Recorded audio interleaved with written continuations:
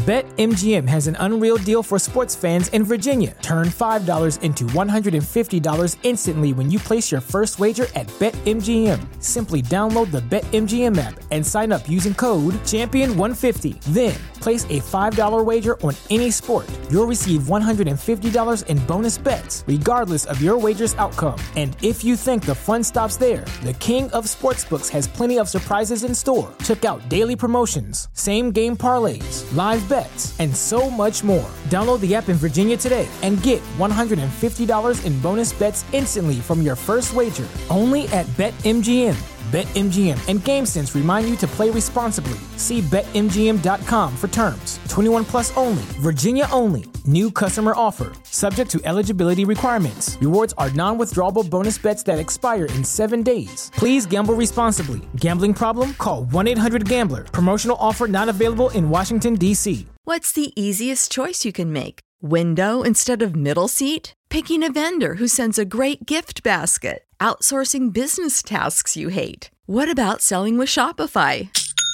Whether you're selling a little or a lot, Shopify helps you do your thing, however you cha-ching. Shopify is the global commerce platform that helps you sell at every stage of your business. From the launch your online shop stage to the first real-life store stage, all the way to the did we just hit 1 million orders stage. Shopify's there to help you grow. Whether you're selling scented soap or offering outdoor outfits, Shopify helps you sell. Wherever and whatever you're selling, Shopify's got you covered. Sign up for a $1 per month trial period at shopify.com/try. Go to shopify.com/try now to grow your business, no matter what stage you're in. Shopify.com/try.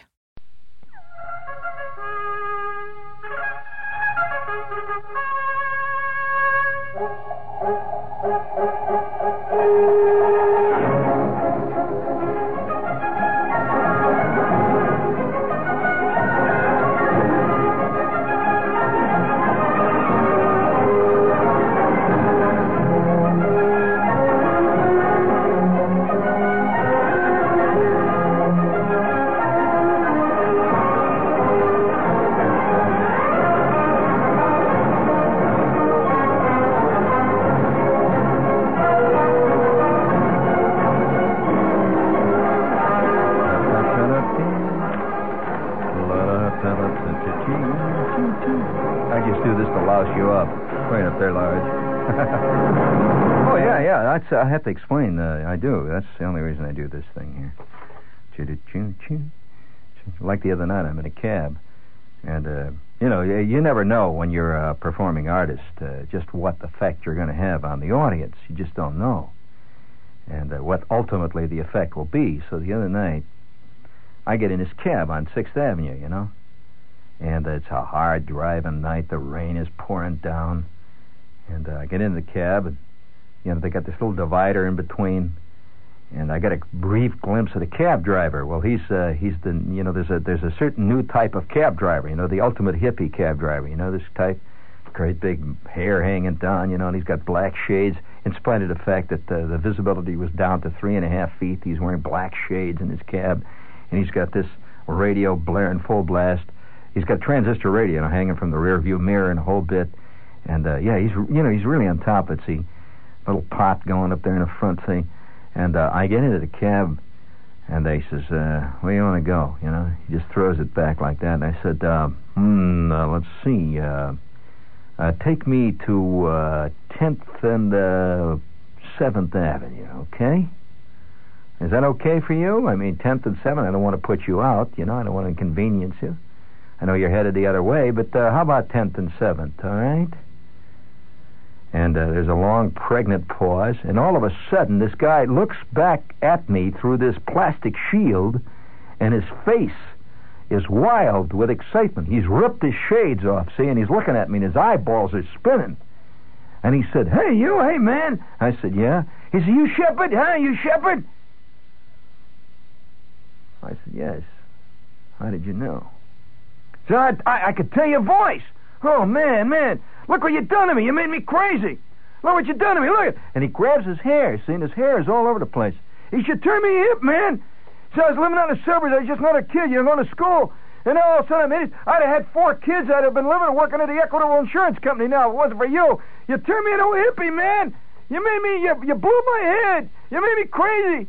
Let's take me to 7th, please. 7th Avenue and 10th Street. And we will discuss it on the way down. On the way down, son.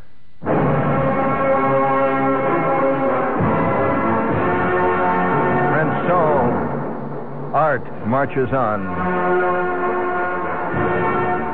laying waste the world around it. Art, in its strangely subversive, destructive way, lays waste the littoral.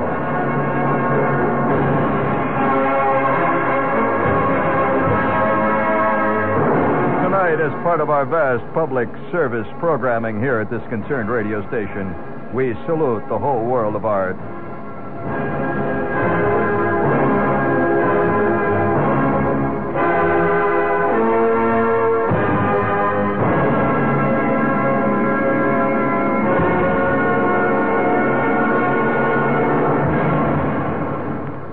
Hey, it was pretty good. I like that, George. Can you play that again for me? I mean, that's just the way I like to make an entrance, man. Wouldn't it be fantastic tonight when you get home from work, you know? You walk into the house, and you fling the door open, and you stand there for a second, looking in over the threshold, and then you step tall, rangy, and angry into the room.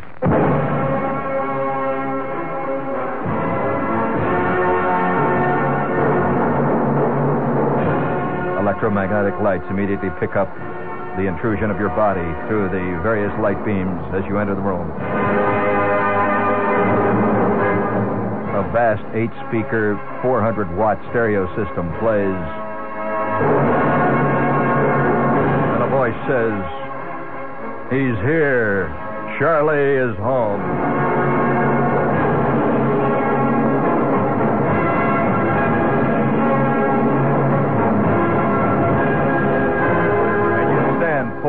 For a long minute while the crowd roars its approval.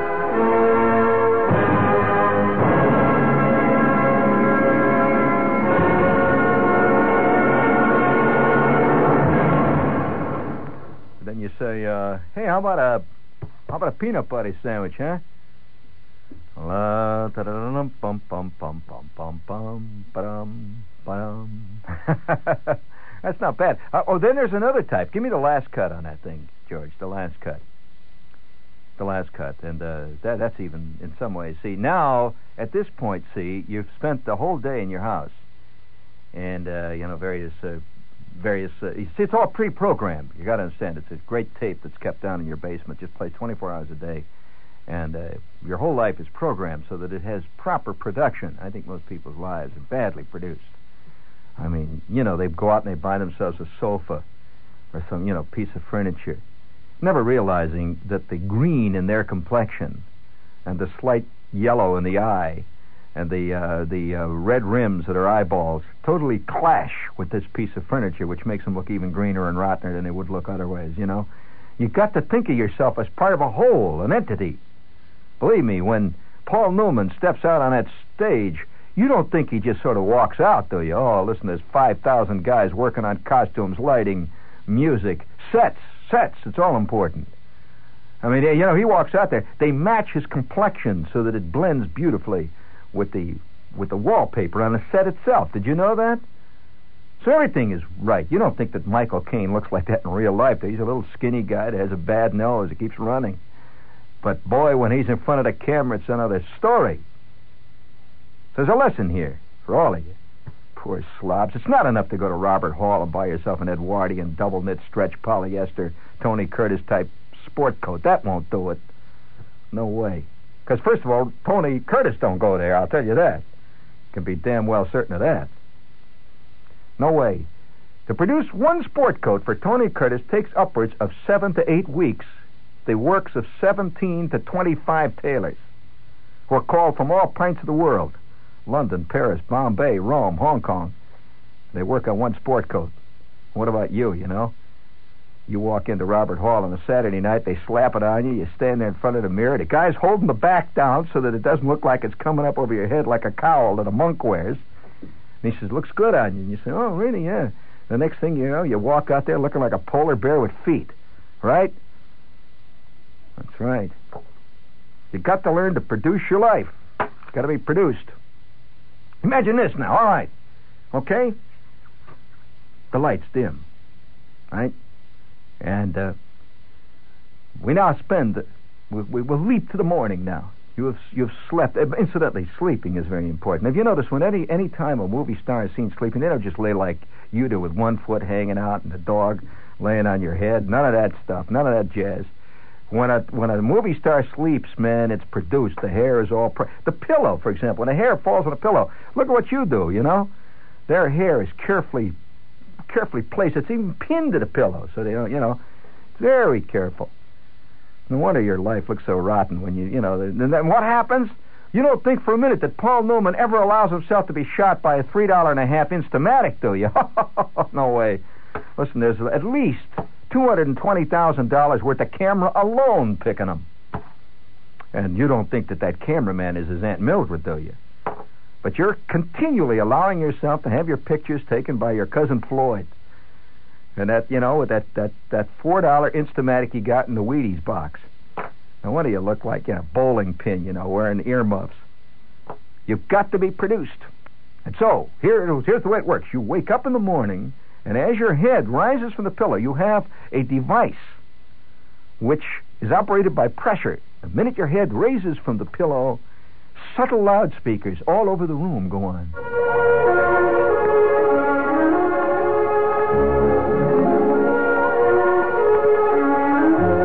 Music plays. On the rear screen projector, birds fly across the wallpaper of your living room. And a voice says, the dawn came quietly on tiny cat's feet out of the eastern horizon. And Charlie rose to meet another day.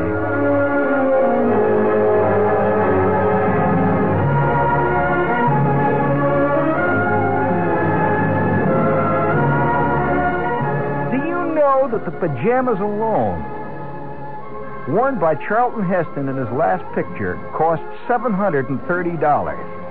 The pajamas.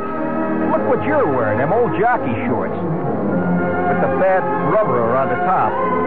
You get out there with your behind hanging down like a sack of potatoes.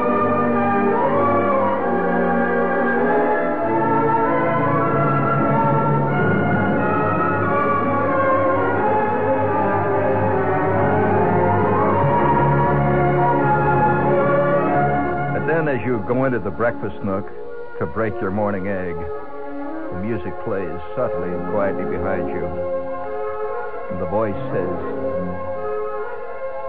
dawn rose like a clear scimitar in the eastern sky. Another exciting day. Another day full of promise. A day full of rich, verdant action. A day in the life of Charlie Gutstock began.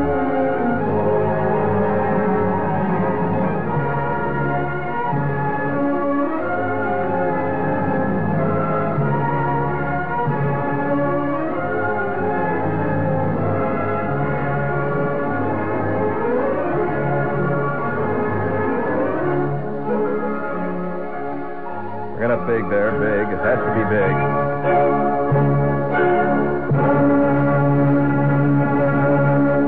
Then you stand up from your table and you're ready to do your day's work down at the A&P on the number 2 machine at the end there, the big express checkout line. Now that's a fact. No, think about your life once in a while. You know, you just because most people subtly compare their life with the life of showbiz they see around them. You know, they really do. And I'm not kidding.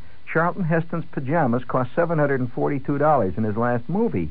Now, that's probably worth more than your entire house, you, your life, your car, and quite possibly everything you've ever owned in your life, all added up in once. That's just his pajamas. No wonder you don't make it. No. And it's not the fact that he paid a lot of money for the pajamas. Oh, no.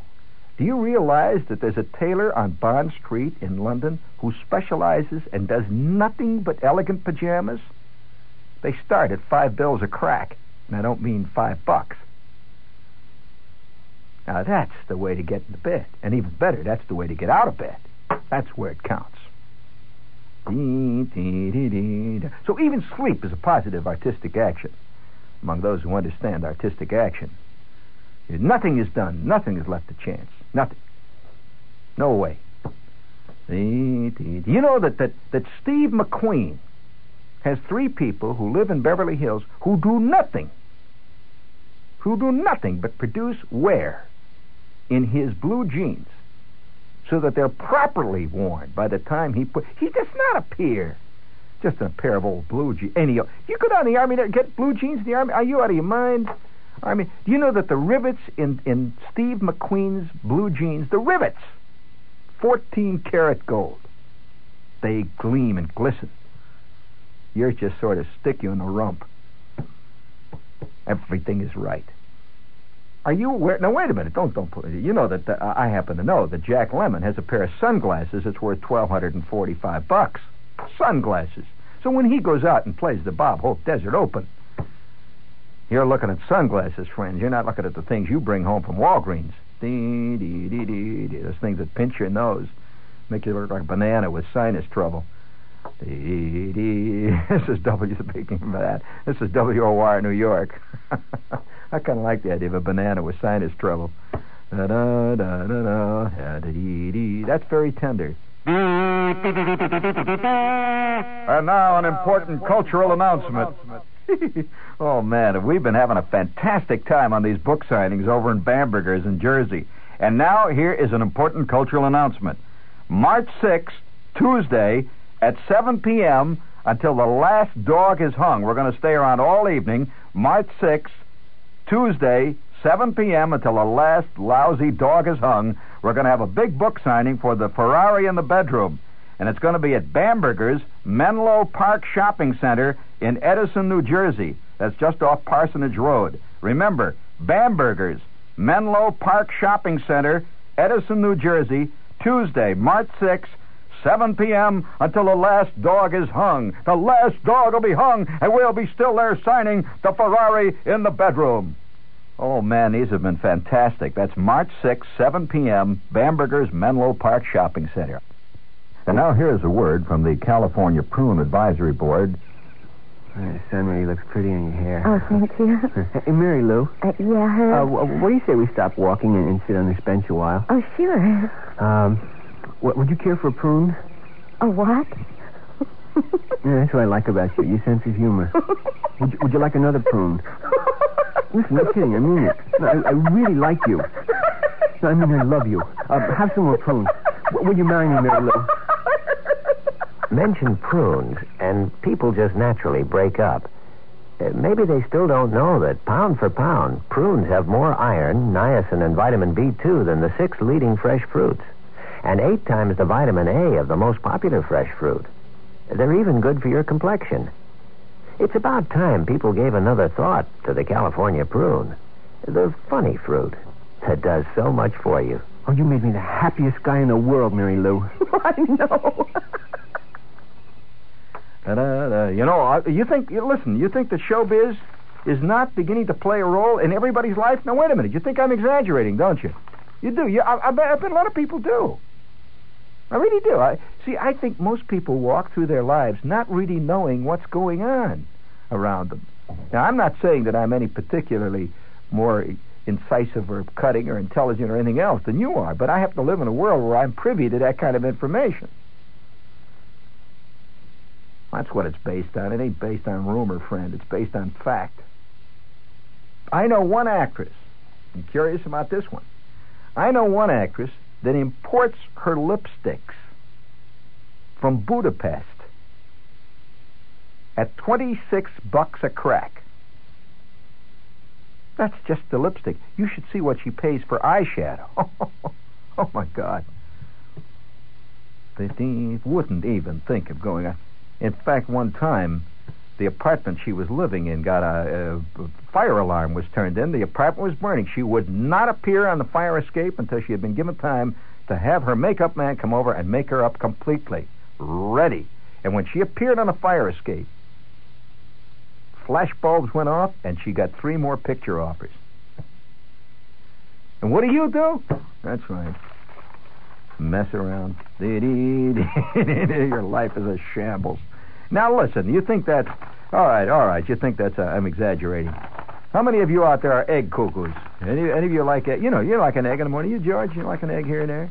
Or do you prefer to throw them? What do you do with eggs, huh? No, you never know, Okay, you wouldn't believe now, would you, that eggs... You think Shepard's exaggerating. If I came on and told you that eggs, the kind you buy at the Gristedes, that eggs are a part of showbiz, you'd say, oh, there's that guy. He's really blowing smoke again. Oh, wow, Get rid of this guy. Come on, get Cousin Brucey. That's where it's happening. Come on. Come on, Fred. Open your head up, Really, do you know that eggs are now part of showbiz? No, I'm not talking about eggs being canned. I'm not even talking about Easter eggs. I'm talking about showbiz eggs. No, not even that. I'm talking about the egg itself is now being produced. Yeah. All right, listen. This is from the London Observer. Now, how many people... all right, I'll just let the piece stand for itself. This is the London Observer.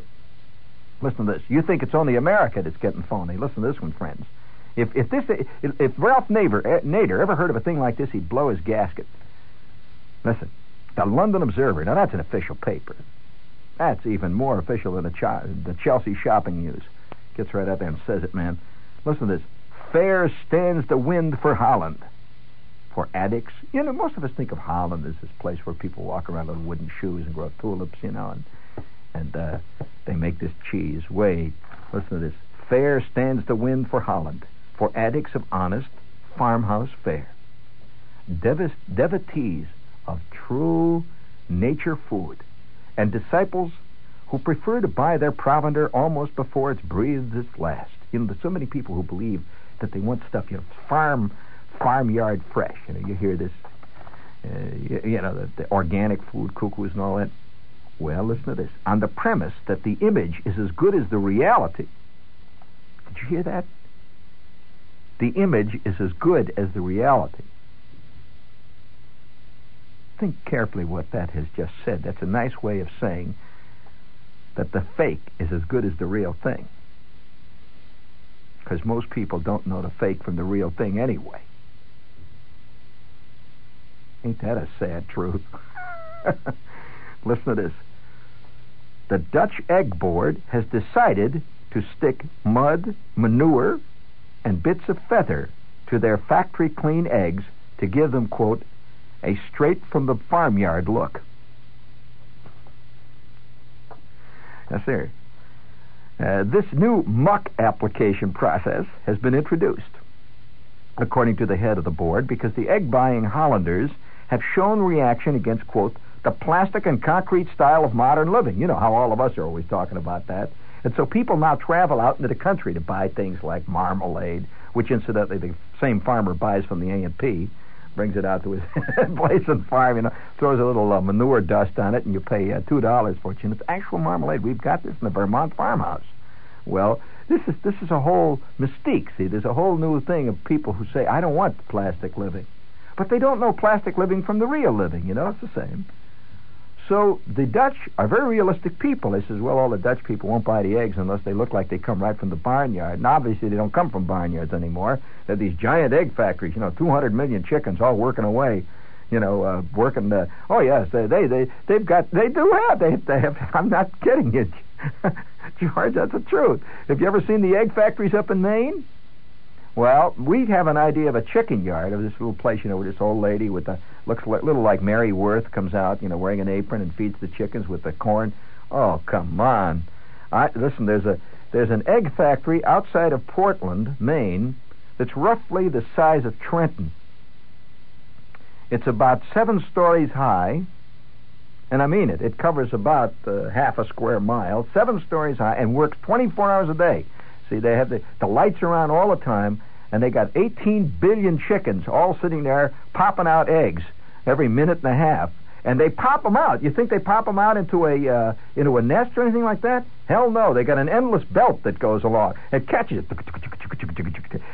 You know, these chickens just sit there and they pop these eggs out. Now these are pro chickens. These are not your Johnny-come-lately chicken. These are chickens that, you know, and each one, you see, they have a counter on this in each little pen where the chicken is. See, and the chicken's in a little pen about 1.5 feet square. He's stuck right into it. His head's sticking out. And his head's, by the way, over an automatic feeder. Every couple of seconds, more corn, more vitamins, more automatic egg-laying mash. It's constant. He eats this stuff up. He sits there and goes quack, quack, quack, quack. Out goes another one. And the machine carries it away, and it's counted, see? And if some chicken gets a bad rating, forget it. Yes, sir, forget it. That chicken is from thenceforth he's working for Mr. Perdue.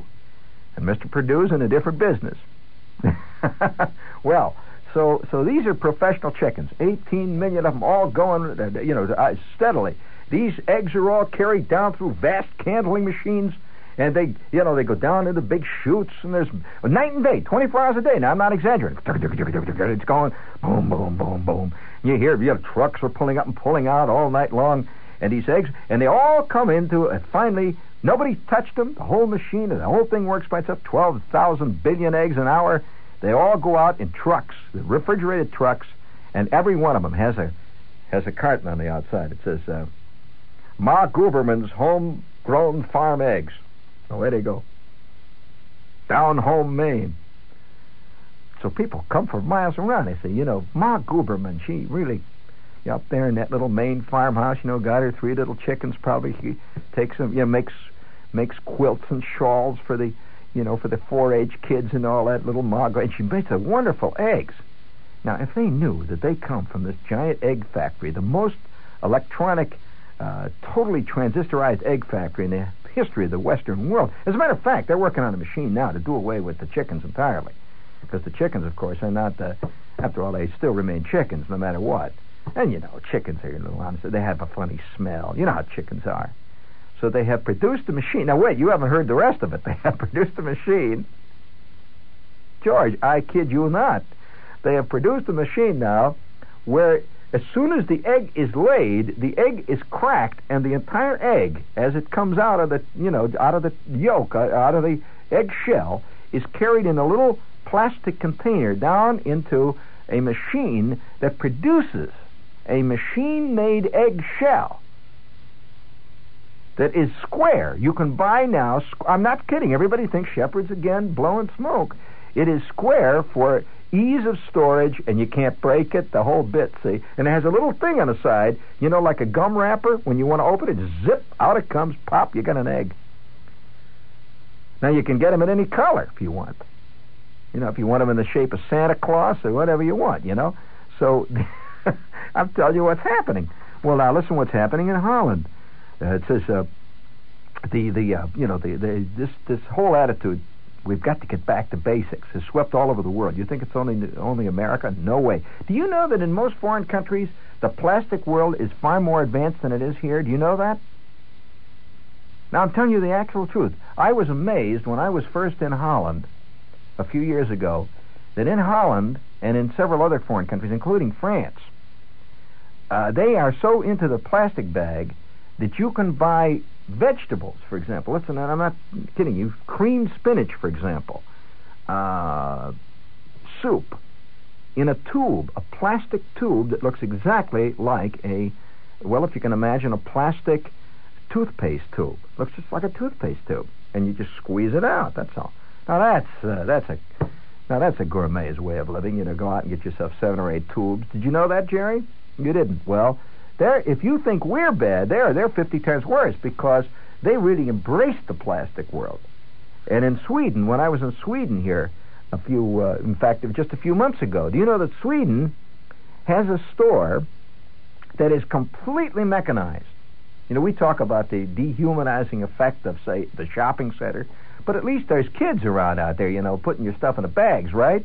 And there's a kid over there who's making those special little purple smears on the top of on the top of the beans cans, that you can't read, That's a kid doing all that stuff, and there's people walking around. But in this store in Sweden, they have a store there where you come in. This is exactly what happens. It's a vast machine like, and you walk in, and everything is behind a little glass case, and all this stuff. There's cans, millions of cans. So you go to the canned good department, right?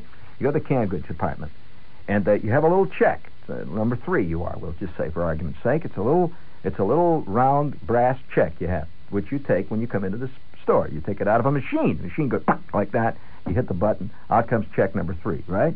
Okay, now you got number 3. You walk over and you say, I think I'll have myself some Heinz's tomato ketchup. Yes, sir, with the chili sauce in it. And so you look over under the ketchup department. You see this great, vast array of little open windows, but you can't reach in or anything. They're just little windows, and you see sitting in there ketchup. At that point, you take your number 3, and you stick it in a slot. It goes, that's it. So then you walk along further on. You say, I think I will have, let's see. I have a yen to have how about some chocolate-flavored, I had that one night. How about some chocolate-flavored mayonnaise? That's groovy, with the chocolate chips in it. And so you go to the mayonnaise department, and there's chocolate-flavored chocolate chip mayonnaise. You take your little number 3 check, stick it in a thing. See, and it goes, it's off. Well, you do that all the way around the store. Nobody there. And at the end, there's a thing that says something like in Sweden, it says Das ist alles, or completish, or something like that. And you just stick your number 3 in there. Ka-chung, ka-chung, ka-chung. You wait about 8 seconds. Boom, boom, boom, boom, boom, boom. That's it. Out comes your package, all sealed in plastic, with handles on it. You walk. That's right. And, incidentally, it is charged to your bill. You don't even pay them. Every month you get a bill from the machine, which, incidentally, is sent out by machines, too. So, if you think we're into that bag, friends, you can walk for blocks in many European cities and never see a human being. And the plastic squeeze things. So, in Holland, they're very bugged about this. They want to return to, the nature, just like anybody does these days. So the Egg Board realizes this. It says they had been apparently, the ordinary walking around people in Holland, had been put off the modern egg because it was, quote, clean, well packed, and apparently untouched by man or beast. To restore the impression that a Dutch egg still has some passing acquaintance with a chicken, the mud and the fluff, little pieces of feather, is being deliberately, by machines, of course, added to, quote, make them look real and give that old farmyard look. Well, I said, this is all with experience of mucking up eggs. That's a good English expression. All with experience of mucking up eggs will know the difficulties involved in bringing barrow loads of manure and pillows full of feathers into an automated, sterilized, razor-costed egg factory. That's not going to be easy for them to get all that chicken dung in there, they're introducing an alien element. The interesting thing about it is that man has spent 7,000 years trying to get away from chicken dung, and that now people are a little bugged because they're getting away from it, so they're going to bring it in. Of course, it's going to be in plastic-sealed bags, I'm sure. And then there will be a machine that will be produced to create sterilized polyethylene.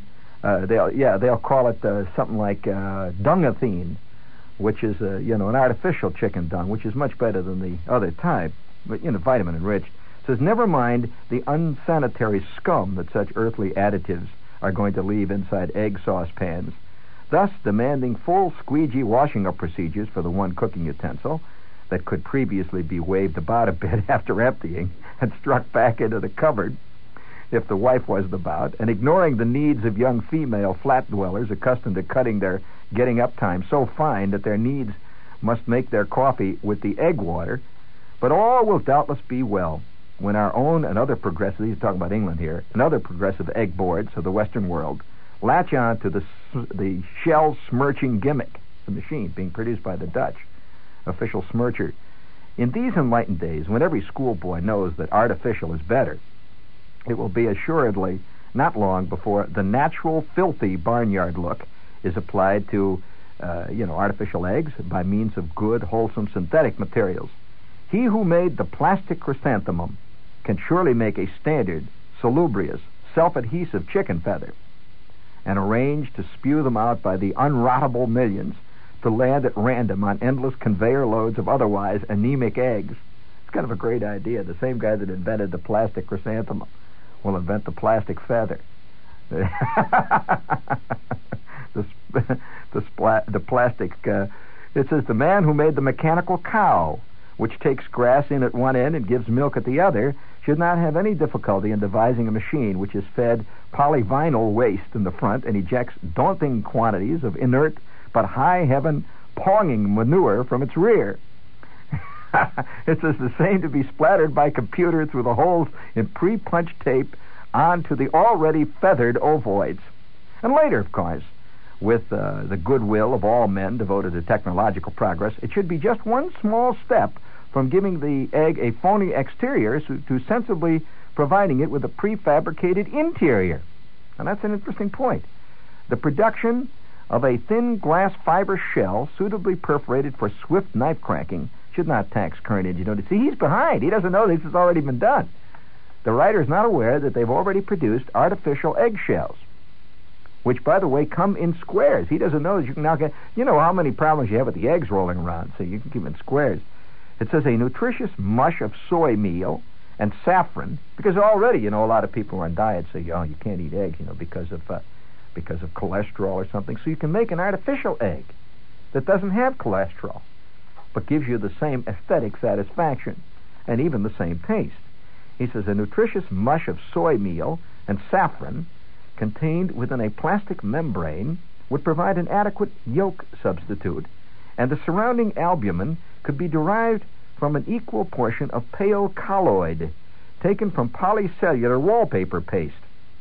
Such hygienically manufactured ova would not only take the current commercial hazards out of egg farming — you'd never have a bad egg day, bad egg day — they would also relieve the minds of pollution-obsessed consumers who are worried about whether the food value of the natural egg is not now outweighed by its injurious content of antibiotics.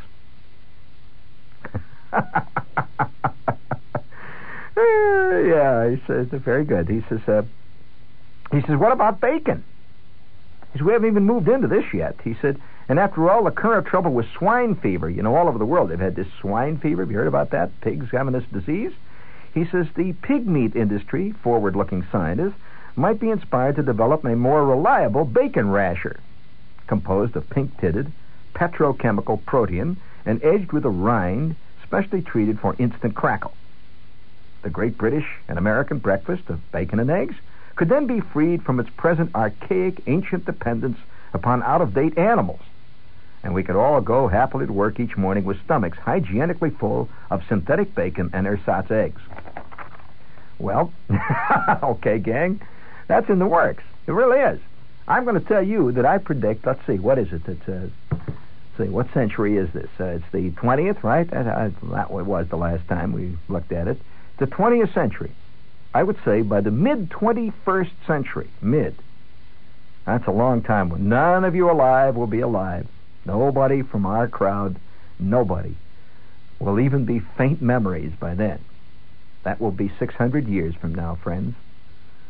No, let's see, that will be 100 years from now, roughly. Give us 100 years. 100 years is good enough. Ain't nobody alive now. Chances are very slim that anybody alive at this time will be still alive 100 years from now. Okay? They will not believe that we actually ate eggs. They will not believe that we actually went out and ate animals like chickens and stuff. They'll be fascinated by this. Just as, have you ever looked at a medieval menu? You would be amazed at what the medievalist would eat. For example, a not unusual, highly prized delicacy at say, Henry VIII's banquets, believe it or not, was hummingbird tongues. Now, it's been a damn long time since you've had a good mess of hummingbird tongues. And this was a common dish. A common dish. Do you want to know another one that they ate that was kind of an interesting dish, which we don't even think in terms of? One of the great delicacies that was pursued and enjoyed by many people of that period was scrambled goat's brain. Well, it's been a damn long time since you sat down. Now, here's another one. You know what was also served at many a big banquet was stuffed hedgehog. Hedgehog. I repeat, hedgehog. Now, these were all very, very common dishes in their day. Now, today, nobody even thinks of eating these. It's maybe somebody way back in the boondocks, somewhere out in the woods, will eat anything that moves. But they will, a lot of people, but because of necessity generally. But as a matter of fact, these dishes have completely disappeared from our world of food anywhere in the world. Which means that a lot of this is going to happen to us. A lot of the stuff that we eat regularly, we sit around, we eat eggs, we eat chicken, we eat meat, we eat fish. You know that a lot of people feel that by the probably 22nd century, if we continue the way we are, fish will be among the rarest of commodities in the world. In other words, the idea of eating fish would be like the equivalent of you sitting down and having, pheasant's tongue or something.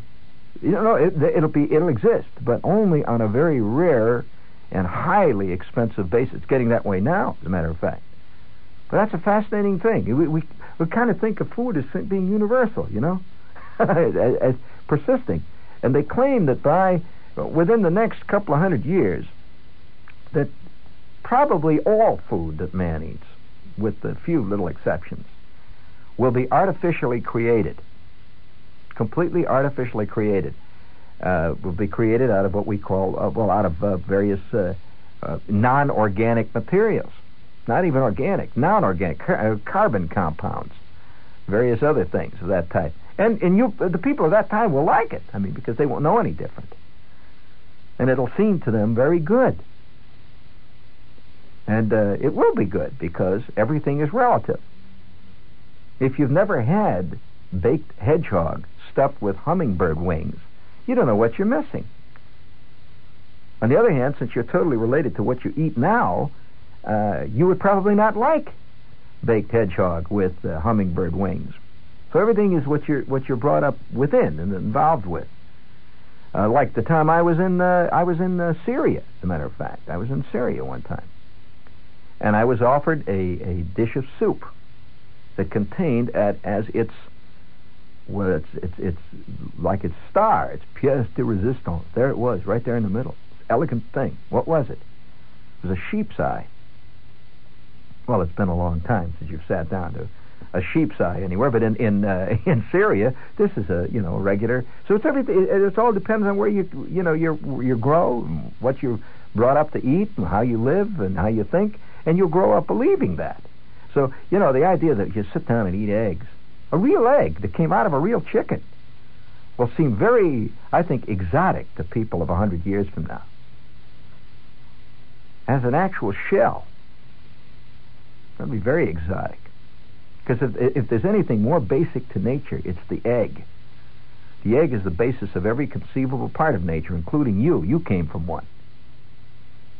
The egg is the basic element of life. And it is. Man, there ain't no way of getting around that. And there it is. I'm talking about to the animal life, to the fauna. That's something else. Yep. So, Charlie, tomorrow morning, I expect you to get up with those magnificent... Incidentally, that's another thing. I happen to have an actor friend who played in a major movie, top actor, incidentally, and the scene was to be played, if you think that phoniness doesn't work, the scene was to be played. He was playing a scene with this actress, and the entire scene was about, he was discovered in his underwear, and he was supposed to be wearing his he had his skivvy shirt, the top of his underwear, and he was wearing a pair of jockey shorts, and he played this whole scene with this girl. He was very embarrassed. He was supposed to be an important man, and she came in, and there he was in the office changing clothes and all that bit. You ready for this, friends? The T-shirt and the pair of jockey shorts that he wore in the scene, there were 2 sets they used in the scene, because the scene was shot in different sections. They changed this whole thing different rounds. Cost $600 to tailor and create for him. He looked great in the underwear. And you show up with those $1.49 specials, the one you got at Penny's 3.5 years ago. And you know, the little rubber band has been popping for weeks. It's hanging down around your knees when you wear them. No wonder you look how you look. No wonder George Segal looks the way George Segal looks. If you're curious who the actor was.